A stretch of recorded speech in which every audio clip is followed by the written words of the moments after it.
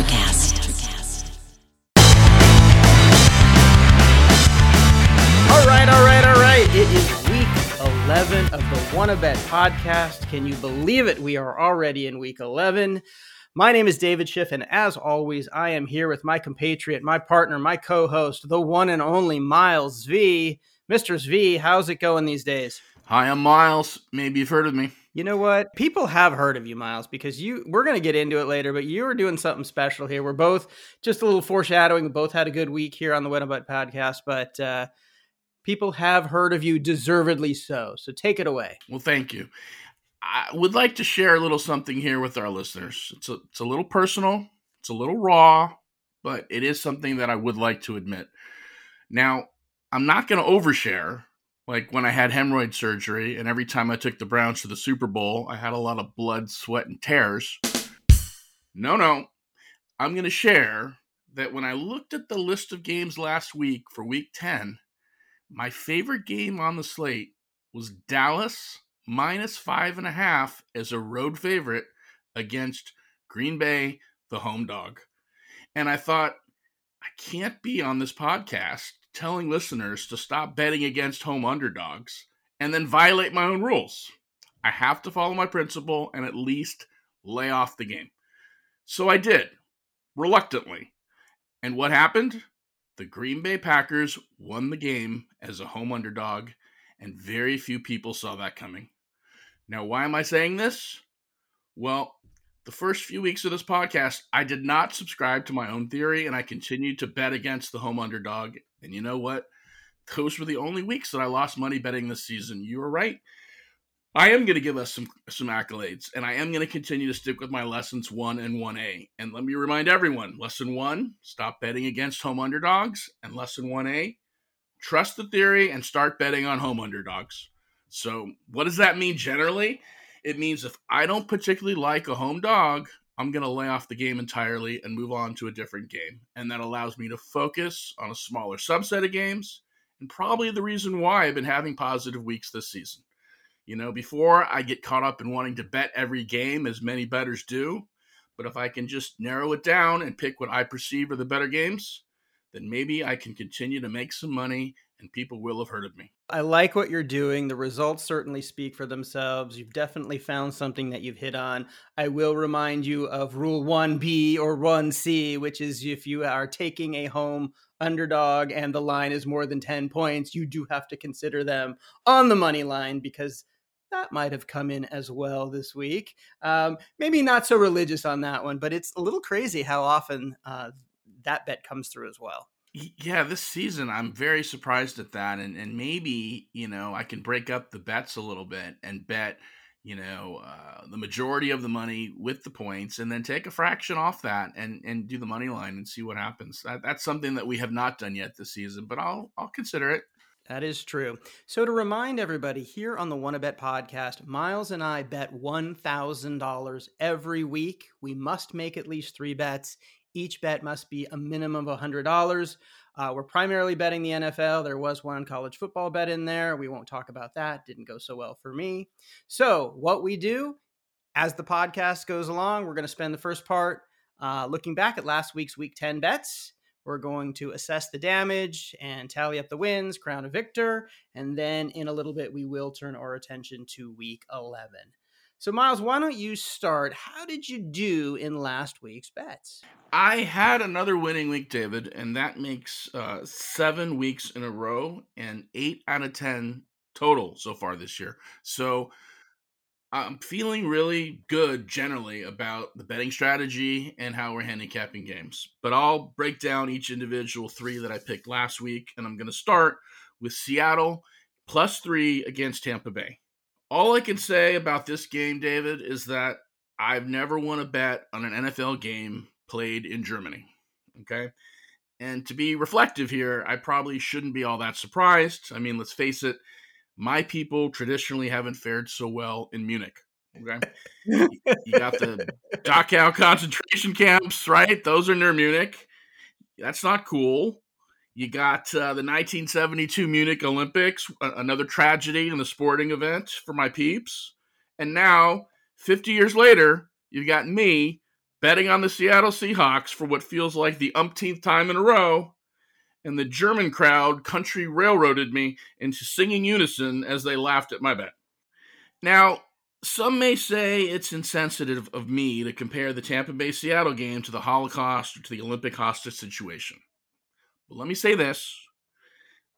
I may or may not have seen Kanye West wearing a Tampa Bay jersey in Calabasas the other day. Okay? And let's not forget former Tampa Bay receiver Antonio Brown, the same dude that exposed his schmenkle in Arab Dubai. He's come out in support of Kyrie Irving and the anti-Semitic posts there. So what does this all mean? I don't know. I think I'm stretching here. Was it over when the Germans bombed Pearl Harbor? Hell no!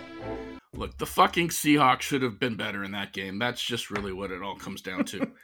They did not show up. Kenneth Walker had 10 carries for 17 yards. He had virtually no yards after contact. It was like any arm tackle or hand on his body resulted in him going to the ground when previous weeks he was breaking runs for 20-plus yards at a time. Geno Smith, he had a costly fumble in the red zone. That didn't help. And let's not forget, there was another failed 2-point attempt that would have made this game a push. So, yeah, I woke up early to watch this horror story, and now please rise for the mourner's Kaddish. I'm rising right now. I'm not sure you're giving Tampa Bay enough credit because this really was their most solid game, offense and defense. Julio Jones and Godwin had touchdown passes. Rachaad White ran for over 100 yards. And here's a stat that will probably never be broken. Tom Brady just won a game in the fourth different country that he's had the opportunity. So he's won in the US, Mexico, London, and Germany now. That will be tough for any quarterback to conquer. Unfortunately for you, Tampa Bay did win 21-16, so you did not put that $840 in your bank. I did not. And how's Tom Brady doing in Brazil, by the way? Not so good, I hear. Not so good at all. Anyway. Moving on. We'll move on to my next bet, which was the Commanders plus 11 against Philadelphia. So, while the referees may have fucked this game up for Philly fans and prevented the Eagles from winning, you cannot blame the referees for Philly not covering. That was all on the Eagles. The Eagles started off great. They caused a first possession turnover deep in the Washington territory, and then they had made a quick score to go up 7-0. But on the next drive, Washington proved that they are effective moving the ball and marched right back for an equalizing score. And the back and forth between the two teams really demonstrated that 11 points is too many points to lay in a divisional game between two capable teams. And I've been pointing out this trend in recent weeks when I picked Carolina plus 12 and the New York Jets plus 13 and Tennessee plus 12.5. And I think this goes hand in hand with your lesson 1B or whatnot about, the weird part is 3 of those 4 games that were double-digit underdogs came in as outright winners, and all very unexpectedly. So I don't have a good answer for why the underdog is outright winning, but I'm noticing that these double-digit favorites are not hitting, and the better side is to take the points. At least that's what I'm noticing this season. So the Commanders, praise be, blessed be the fruit, was an easy win, $440 there to win another $400, $840 going to the bank. Yeah, in the past with these double-digit games, they've been the home underdog. This is actually a road underdog, so they really kind of came out of nowhere. And as we've discussed before, there is nothing better than this kind of bet. When you have a huge underdog that is in the game from the very beginning, these games are never sweats. They had covered from the word go, from the first kickoff to the very end. You never had to worry about it. I don't know what happened to Philadelphia. They did not show up. They were looking past the Commanders, but kudos to you because that was a nice piece of pocket change for your bank. Yeah, thank you. And I wasn't the only one on this bet. I think some of our listeners also were on the Commanders. And look, it's tough to have an undefeated season. Philly was bound to run into one of those rough games. And like I said at the start, the referees weren't all that kind. But 11 points, I blame that one also on the odds makers. That is just a lot of points to be given. Yeah. What was your last bet? So that brings me to my last bet. Yeah, my last bet was the Chicago Bears, Detroit Lions over, and that was 48 108.5 points was the over-under, and I bet 120 to win 109. Now, if you only looked at the final score of that game, 31-30, you would have thought this game was an easy win and there was no sweating involved watching it. Not true. At the end of the first half, the score was 10-10, and neither team looked like they were in any hurry to score. I mean, at the end of the third quarter, it was 24-10 Bears, which meant I needed 15 points in the fourth quarter and not have Chicago play clock games to keep Detroit from, getting the ball and running and keeping the clock moving. So the Lions scored. It was 24-17, and Chicago had the ball with like 11 minutes left. So I really was looking for a quick 3 and out and Detroit getting the ball back to try for a touchdown. But what happened next was even better. Justin Fields threw a pick 6. And what does that mean? 24-24 is 48 points, and with 11 minutes and 10 more of overtime just to score a field goal, yeah, this was lining up nicely. And before I could figure out some way that this game couldn't go over, Justin Fields ripped off a 67-yard touchdown run, and already my worries were eliminated. Did I care that Chicago missed the extra point? No, I don't care, because I'm not a homer when it comes to betting. My bet came in. Detroit, Chicago, whatever, just pay the man his money. Show me the money! Well, we are going to pay you $229 on that, right? That was 120 to win 109? Yes, which gave me, I think, 1,069 on the week. Again, another consecutive week of cashing in. It's really, really impressive what you're doing. Now, you do have to feel for the Bears a little bit. We've talked about it, that we've become a fan of theirs lately. Justin Fields has really turned the corner. He's playing a lot better offense. He's running, he's throwing. But the Bears aren't turning that into wins. So they have kind of the unfortunate title right now of a team, the only team in NFL history that has scored 29 points 3 weeks in a row and lost all 3 of those games. So they are managing to snatch defeat from the jaws of victory. And, they really have only themselves to blame. When you trade away Roquan Smith, when you trade away Robert Quinn, you're just not going to have the defense that you should. And maybe they're regretting that right now.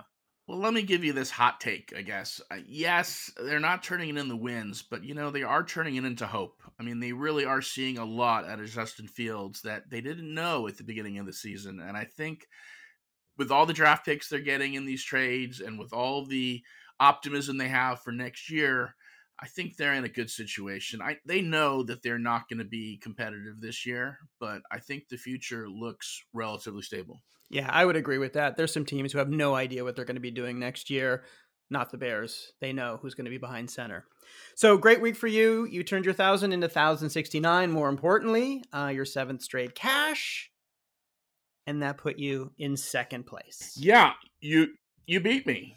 But let's look at our listeners and see how they did first before we get into how you did. Absolutely. What do we got this week, Miles? So Don, he was a winner this week, cashing in on the Commanders. Blessed be the fruit. And also he took the Colts money line. That was a bold bet, Donnie.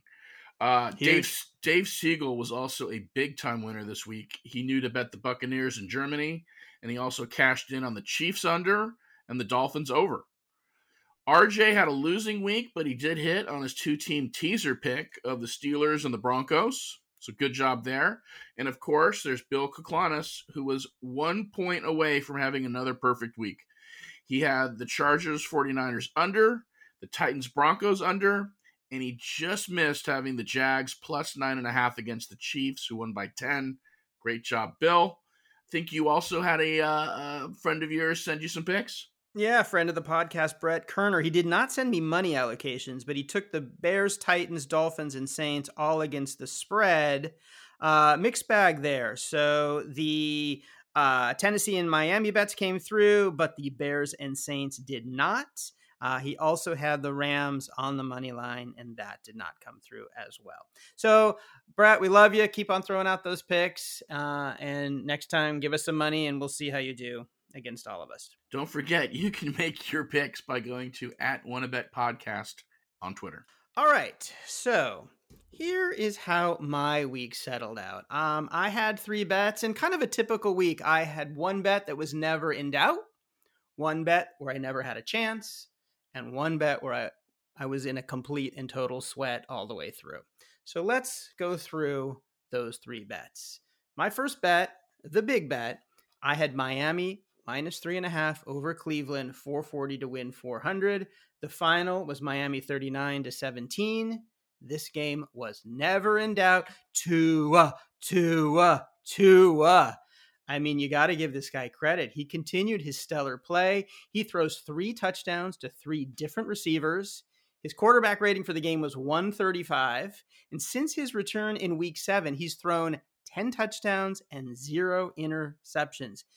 This team is going into their bye right now. They are coming into the last third of the season really, really hot. And what did I say about the Cleveland Browns last week? I said that Miami is not great against running quarterbacks, but Jacoby Brissett is not a running quarterback. The Miami defense ate him alive. 3 sacks, 3 tackles for a loss against the team, and 14 quarterback hits. The Browns had 178 yards rushing the week before against Cincinnati. I said that wasn't going to happen against the Dolphins, and call me Kreskin, because it didn't. They had 112 yards rushing in the game. Nick Chubb only had 63 yards. He did have a touchdown, but he also lost a fumble. Amari Cooper only had 3 catches. Now, the Browns scored the first touchdown of the game, and then the Dolphins just steamrolled them. They scored the next 24 points, and the Chubb Bowl was a blowout by the 4th quarter. The Dolphins are now in first place in the AFC East, thanks to Buffalo's mind-boggling loss to Minnesota, which I don't even know if we're going to talk about, but that was insane. And I put $840 in my bank. So that was a good bet. I don't have a lot to add to your commentary because I told you last week that I liked your bet and that I too was making the same bet in Vegas. So you picked that one right. I felt the same way you did about Miami and just how strong they are. So kudos to you. So I go for my bet that was never in doubt to the bet that never stood a chance. And that was Las Vegas -6 over Indianapolis, 330 to win 300. The final was the Colts 25, Las Vegas 20. This game was never in my favor. It was a little bit of a strange week. So there's all this chaos going on with the Colts. Jeff Saturday comes out of the announcing booth. He goes right to the sidelines. They've replaced their quarterback, their play caller. But in the middle of all that, the Raiders have this sort of crazy distraction of their own. Their linebacker, Blake Martinez, retires in the middle of the week, just like 5 days after leading the team in tackles. They haven't really said why he's retiring. Maybe it's health reasons. So anyway, there's a lot of distractions swirling around both of those teams. But really, aside from all that, is there a more disappointing team in the NFL right now than the Raiders? Yeah, there's some contenders, Broncos, Packers, Rams. I'm looking at all of you. The Raiders are 2-7 right now. They got booed off the field. Derek Carr is crying in his post-game press conference harder than Dig Vermeil. Cry. There's no crying in football. This team is just going down the tubes. And, maybe it's Josh McDaniel. We've talked about this before. Maybe this guy is just not cut out to be an NFL head coach because he is not delivering results on the field, and this is his second opportunity. Now, last week, I did proclaim that Saturday does not know Sunday, referring to the new. Hang on a minute. Let me interrupt you there. You did more than proclaim that, but I want to make sure we got the receipts to cover it. I will say this right now: Saturday does not know Sunday, and yes, I'm trademarking that phrase. You can order your T-shirts. Thanks for reminding everybody. Yes. That is you right there. Saturday does not know Sunday. Okay. You also said, I'm betting 330 to win 300. I might as well bet 330,000 to win 300,000. And then I think you talked about mortgaging your house and driving to Vegas. So you and these proclamations, I'm going to say you had another one earlier this year. You had the Teddy Bridgewater. Do you know what his nickname is? It's Teddy Covers. And what happens? The guy gets knocked out of the game and you lose that bet. You gotta have more respect and stop just making these huge proclamations, which end up sounding like you're not gonna fall for the banana in the tailpipe. No, it's you gotta have some humility. So, in fairness to me, I believe what I said last week, if you were to play out the entire quote about this game, is that I would drive to Las Vegas. I would mortgage my house, except for the fact that the Colts were playing the most confounding, unpredictable team in the NFL, the Las Vegas Raiders. So, a little bit of a qualification there, I will have to say. The second thing I will have to say is, of the two of us, you did not win the week. I did. So there you go. But I will give Saturday credit. And by the way, I'm also printing t-shirts now that say Saturday does know Sunday. So I've got my bases covered on all of that. Good call.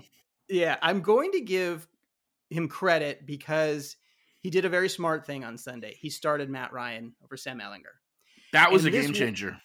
Absolutely. And I think not in retrospect, but when you have a team that's in free fall, you're trying to get a rookie going, they put in a 37-year-old veteran. And what does Ryan do? He rewards him with a solid performance and the longest run of his career. Did you see that? Matt Ryan had a 39-yard run, which was great. Match that against Tom Brady going out to receive a pass and falling down and tripping the guy. I mean, yes, instant NFL meme. Tom Brady going out for a pass. Yeah, the Colts went out to a 10-point lead and they never looked back. Jonathan Taylor had a big day, 150 yards and a touchdown. Like I said, this game was never on the board for me. I lose the bet. What are you going to do? And I will tell you, the one thing I learned is that I am not betting the Colts anymore this season, and I'm not betting the Raiders anymore this season. Those two are off my book. You have failed me for the last time. I tried to tell you last week not to bet the Raiders, or just touch the Raiders. It's hard. They are the most unpredictable for you and me. There are just some teams that have our number, and that's the one that does. That is true. Now, I believe you also told me not to bet the Chargers last week, and that was my final bet. I had the Chargers +7 over the 49ers, 230 to win, 209, and this was the game that was the complete sweat all the way through. Now, when I made this bet, I know I could feel all of our thousands of listeners out there and my co-hosts rolling their eyes and yelling Homer at their iPhones. I insisted this was not a Homer bet. It was all about the 7 points that were being given to a 5-3 team. And who's laughing now, suckers? Because I cashed that bet. McCaffrey did have a touchdown, but he only ran for 38 yards. And really, this game was won by the 49ers defense. They held the Chargers to 51 yards on the ground. They held Herbert to under 200 yards passing. Did I get lucky that the Chargers were scoreless in the second half and still covered? You bet I did. Did I get even luckier that they had 3rd and goal on the 2 twice and didn't score touchdowns and kicked field goals? Hell yes, I did. Did I get even luckier than that they missed a PAT, which turned a potential tie into a victory for me? Fucking right I did. And is luck absolutely part of this game? And will I happily put the 439 in my bank to give myself the win? Oh, fucking yes, I will. Do you have any idea how close you were to losing that game? And I'm just talking about the last minute of the game. You've got the best running back in the league that you keep on the sideline and hand the ball to Elijah Nobody, who trips and falls and loses a yard. It was 3rd and goal from the 1, and he lost a yard. And what do? Instead of stepping on their neck, instead of just going in for the kill, they kicked the field goal. You think they learned from when Carolina was down 6 and they threw a Hail Mary 62 yards? You got to get up those 2 scores. I couldn't believe that. The whole game was just hanging in the balance, and you got one. I give you our champion! It was beautiful. And we complain often on the show about how bad beats and last-second plays cost us wins. This was a game that I probably had no business winning. I ended up squeaking it out. It didn't even end like I predicted. I thought that the Chargers might get a last-minute score to get a backdoor cover. That didn't even happen. I don't care. I'll take it. After 10 weeks, that gives us 5 weeks each. But Miles, you are still in the lead pretty considerably on your bank lead. You have $11,052. I have $9,418. But again, pretty good week for both of us. Very competitive between you and me, but collectively, I think that we're still both cashing more than we're not. So I like seeing that. So that was week 10, and I will say thank you because I enjoyed a delicious lunch at the iconic hamburger stand Marty's down in West LA with some chili on my burger. Yeah. So there will be all sorts of documentation on that on Twitter shortly. No, that was good. That was my first time there, and that was a pleasant surprise. Well, now it is time to turn our attention to week 11. A big week. A lot of fun games going on. Miles, who do you like in week 11? Week 11, I'm going to start off by taking New England -3 against the New York Jets. That's at a -115 instead of 110, so that's going to be $460 to win $400. Now, I've won several times with the Jets this year as underdogs, but they were big underdogs at the time. This time, they're a small underdog, only getting 3 points, and I'm excited to finally take the Patriots in a bet this year. See, I've watched you cash on several Patriots bets, and I want to be in on the fun. So, why do I seem so confident that the Patriots will win? Well, here's why. The two teams already played once this year, and that game was a Jets home game, and you know what happened? The Patriots won that game on the road. Now, with the home field advantage and a history of Belichick overwhelming young quarterbacks in Foxborough, I am banking on Zach Wilson seeing ghosts like his old friend Sam Darnold did when he played the Pats. The Patriots have owned the Jets the last several years, beating them at least like the last 12 meetings or something like that. And you have to go back even further to find the last time the Jets beat the Patriots at Foxborough. Something like 2008 or something like that. I don't. History is on the side of Belichick and the crew. We are all Patriots. This is my 460 big bet for the week. So both of these teams are coming off of their bye. 2 weeks ago, the Jets had a huge win over the Bills. Are you concerned that the Jets are trending up and that the Patriots might run into a little bit of a buzzsaw? The Jets are trending up. They're a good team. I mean, and these are division rivals, so I do expect a relatively close game. But we're only talking 3 points here. It's not like we're talking, a touchdown or more. And I just feel like the Patriots at home, are just a different team. And when they play these inexperienced quarterbacks, they're not ready for Foxborough. That is very true. Young quarterbacks do not do well on the road against New England. My first bet, my big bet of the week, slightly. I'm taking 4 bets this week. So this first bet is the New York Giants -3 over Detroit. It's 330 to win 300. Now, the Giants, quite simply, have been one of the most underrated teams in the NFL. They're 7-2 through 9 games. They're coming off of a 24-16 win against Houston last week. They covered a 5-point spread there. Saquon Barkley rushed for 152 yards. That's the 4th time this season he's gone over 100 yards. Last week, Justin Fields and the Bears gashed the Lions. This week, Barkley is going to do the same thing. And don't forget about Daniel Jones. He's rushed for almost 400 yards himself with 3 touchdowns. On the season, the Lions, they give up over 29 points a game. The Giants give up just under 20. That's a huge disparity. I don't see anything changing this week. Detroit pulled off a win last week at Chicago, but this is going to be their 2nd straight road game. That's hard. It's going to lead to some potential fatigue issues. They've only won once in their last 8 road games. New York has covered the spread in 5 of the last 6. Giants are tough at home. Lions are tired road warriors. And I see the Giants covering this and winning this bet. Are you concerned that the Lions have put together an amazing 2-in-a-row win streak this year? No. I'm not. All right. Well, I guess there you have it. No, I mean, look, the Lions are playing pretty decent ball, and I've always felt that the Giants are pretenders. But in this spot, the Giants at home -3. I think you're right. I think Barkley might have a big day. So if you're a fantasy player, I would probably roster him as one of my running backs. Yeah, I just look at, the defenses with, like I said, the Giants are giving up 20 points a game. The Lions are giving up 29. That's a huge disparity. Giants are playing at home. At some point when you're 7-2, you can't be a pretender anymore. People have to start taking you seriously. I'm ready to start taking the Giants seriously.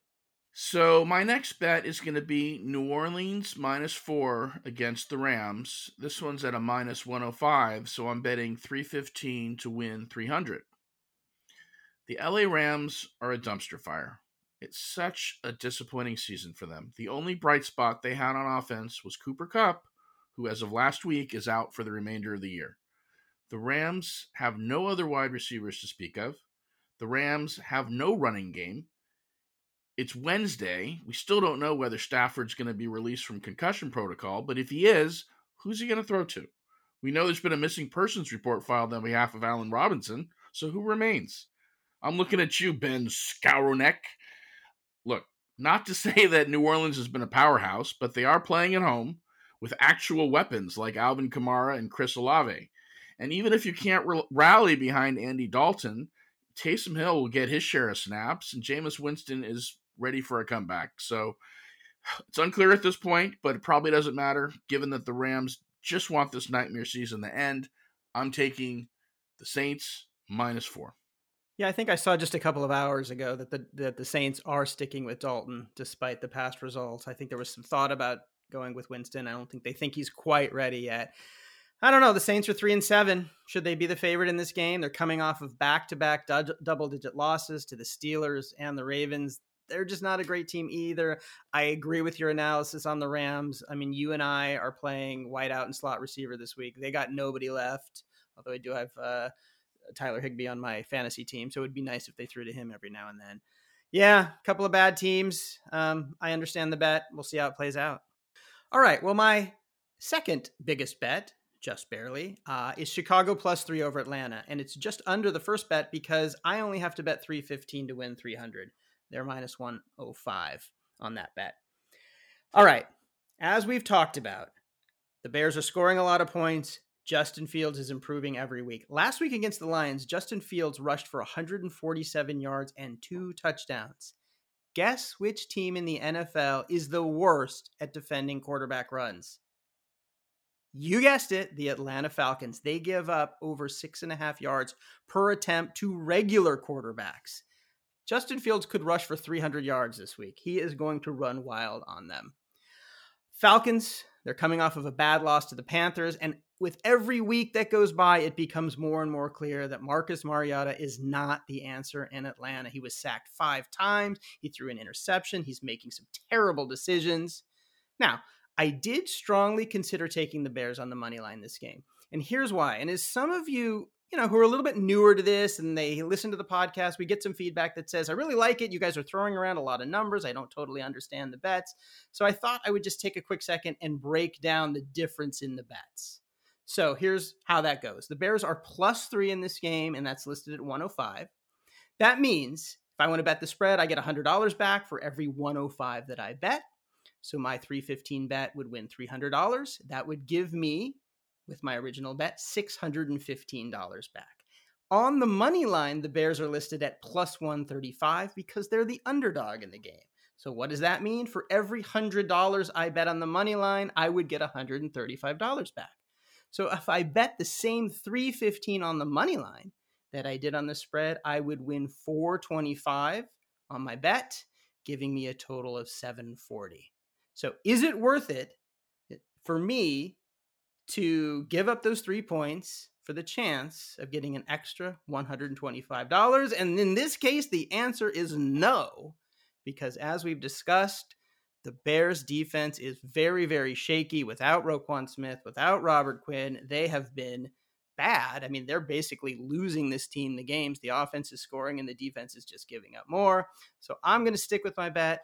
I'm going to take those points, and the Bears hopefully are going to cover for me. This isn't the first time you've taken the Bears. You took them as a home dog the other week, didn't you? I like the Bears, absolutely. I like it when I have a sense of which way teams are trending, and I think we both have a read, certainly on the Bears offense in certain situations, to be a good bet. Well, that actually, the difference between the money line and the spread at over $100, it's a little more significant than I thought it was, but I too like the points. I'm a little more conservative in that regard and would rather have the insurance. So that's my second bet. Well, it's funny because my third bet, I had the same kind of decision on whether to take the money line or the points. And that's here. It's the Vikings +1.5 against Dallas. And I'm betting 225 to win 205.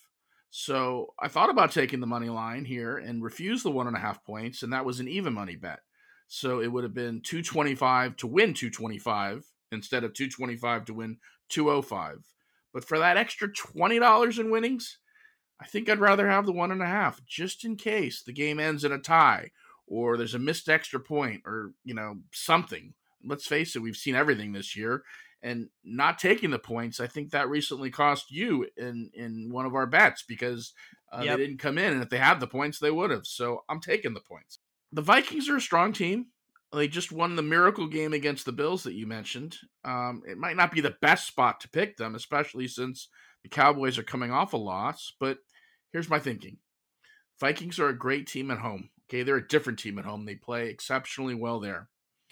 And while this isn't a 10 a.m. game, it's also not a primetime game, which that's where Kirk Cousins traditionally struggles. So starting around the 1 o'clock hour, that doesn't really scare me. The Cowboys just lost a game they should have won against the Packers. And the Packers, they're not a good team. The Vikings easily handled the Packers earlier in the year. Justin Jefferson, he's the best receiver out there. He's wide receiver 1 for sure. Dalvin Cook, he's a running machine. And when the Cowboys try to cover those guys, there's still Adam Thielen, TJ Hawkinson to think about. So I think the Vikings are going to be too much for the Cowboys. And did you notice this is a home underdog situation? So that's a less than 1 and 1A bet for you right there. Yeah, you've got a team that lost a game they should have won versus a team that won a game they should have lost. Even though it's not a primetime game, there's going to be a lot of attention on this game. It's obviously a big NFC rivalry. Kirk Cousins tends to shrink in those games, whether it's primetime or not. I just wonder if the Vikings are getting a little bit too much respect because they did come back and beat Buffalo. Dak Prescott is one more week, healthier, back into rhythm. I am nervous for you for this bet. My advice to you, start drinking heavily. I'm wondering if Minnesota's not getting enough respect. I mean, they're 8-1 and a home dog. I mean, they are sitting atop of the friggin' standings. You are not wrong. We will see how it plays out in a few days. All right, I've got 2 more bets, so I'll go through those quickly. My third bet is Buffalo-Cleveland. I'm taking the under. Now, I got this under at 43 a day or so ago when I first looked at the line. It has since dropped to 41.5. I'm betting 220 to win 200. And this bet and this game can be summed up in one word: weather. It's our first weather game that we're really sort of going off of. Snow is expected to dump on Friday and Saturday in Buffalo, and on Sunday it is supposed to be cold and windy. And the windy part is really the part that leads me towards the under, because that takes away a passing game, or at least a major passing attack from both sides of the ball. It's going to be miserable. All of that points to a low-scoring game. Like I said, I got it at 43. It's now dropping to 41.5, so I'm not the only one who thinks it's going to be a low-scoring game. The Browns, now they already come into this game reeling. They've lost 5 of the last 6. I will say this. Deshaun Watson supposedly is practicing, as he is eligible to do, but the Browns have announced that Brissett will be starting. I don't blame them. I don't think you want Deshaun Watson coming in cold into a game like this. Now they're coming to Buffalo to play the Bills, who have the second best defense in the NFL. Once again, if Brissett is the quarterback, which I believe he will be, not being mobile with the wind, making it harder to pass, I think that's all going to be negative against the Browns. The Bills are going to be able to key on Nick Chubb, take him out of the game. I am predicting that the Browns themselves don't score more than 14 points. The Bills, as we know, they are pissed off coming off of that crazy game against Minnesota. They were 17 points up with like a quarter to go. It's crazy that they lost that game. I can tell you this, they are not going to turn the ball over 3 times in the fourth quarter like they did in that game. The wind also takes Stephon Diggs out of his game a little bit. This game is going to be a slogfest from the beginning to the end. I like my bet on the under 43. I think you're probably right on this game.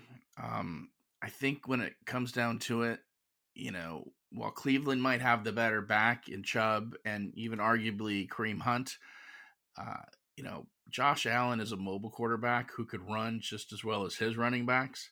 And if it's going to be as windy as you say it's going to be, probably is going to wreak some havoc on the kicking game. So some of the 3-point field goal attempts aren't probably going to be there. So that also favors betting it under. I thought about it. And maybe if I knew that it was snowing that day, or, that it was going to be some kind of weather on Sunday, I'd be a little more into this game. But who knows? I like your bet. I actually think you're going to win it, but I stayed off of it. I agonized, but I stayed off of it. Well, I love that we're making a bet around weather. So I'm hoping it's cold, it's slippery, it's wet, it's miserable, and then I reap the rewards of putting some money on a cold, miserable day. All right, my last bet, I had $135 left over, and I put it on the Pittsburgh Steelers plus 4.5 at home against the Cincinnati Bengals. So that's 135 to win 122. And here's kind of a fun fact. Mike Tomlin has been the coach of the Pittsburgh Steelers for 14 years. And do you know why he's been such a successful coach for that long? Because he is really good at making adjustments throughout the season, throughout the game, and adapting his team along the way. Are you sure it's not because he looks strikingly similar to Omar Epps? He does look like Omar Epps. I don't know that I've really thought about that. Maybe you're right. Maybe he thinks he's playing a character in a movie. Regardless, he's been there for 14 years. Listen to this. After week 5, when the Steelers are a home underdog, they are 14-2-1 against the spread. That is a crazy, compelling statistic. I believe that works in my favor. Now, we've talked a lot about not betting against home underdogs against the podcast, and the data bears that out. I actually did some digging, and divisional underdogs, and if the spread is between 3 and 10 points, they are crushing it this season to the tune of an 18-6 against the spread record on the year.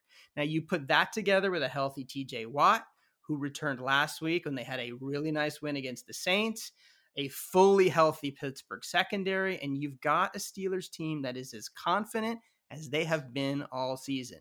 And on the other side, while the Bengals are fully rested coming off of their bye, they're likely still going to be missing their biggest contributor on offense, Jamar Chase. It's unlikely that he's going to play, which is a huge impact for the Bengals.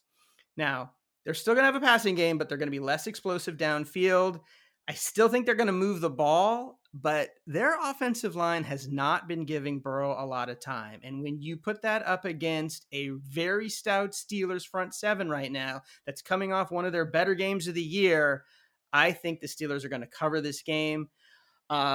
When the Bengals played the Browns a couple of weeks ago, also without Chase, they only scored 13 points. So I think everything is aligning here for Tomlin to do what he does, which is to get his team ready, which is to get his defense fired up. I don't know that they're going to win the game, but I love the 4.5 points here. I like that you're taking a less than 1A right here with the home dog. I mean, I'm doing that on my last bet. You're doing that on your last bet. I think that right there makes me happy. I still don't think we know who the Cincinnati Bengals are this year as a team. I've watched them in weeks where they look absolutely abysmal, and I've watched them in weeks where they look like they are returning, AFC representative in the Super Bowl. So I don't know which team's going to show up this time, but I think the statistics favor you, and so good for you. We'll see how it plays out. I think Burrow's going to be running for his life this game, so we'll see. So those are my 4 bets. That's it, Miles. Another week of the Wanna Bet podcast in the can.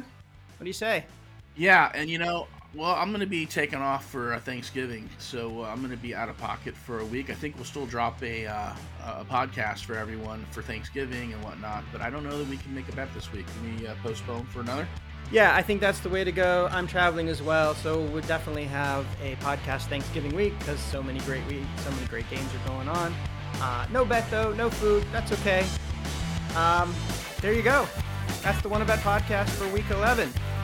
Miles? Love your body, Larry. Nice work. All right, everybody. Take care. Peace out.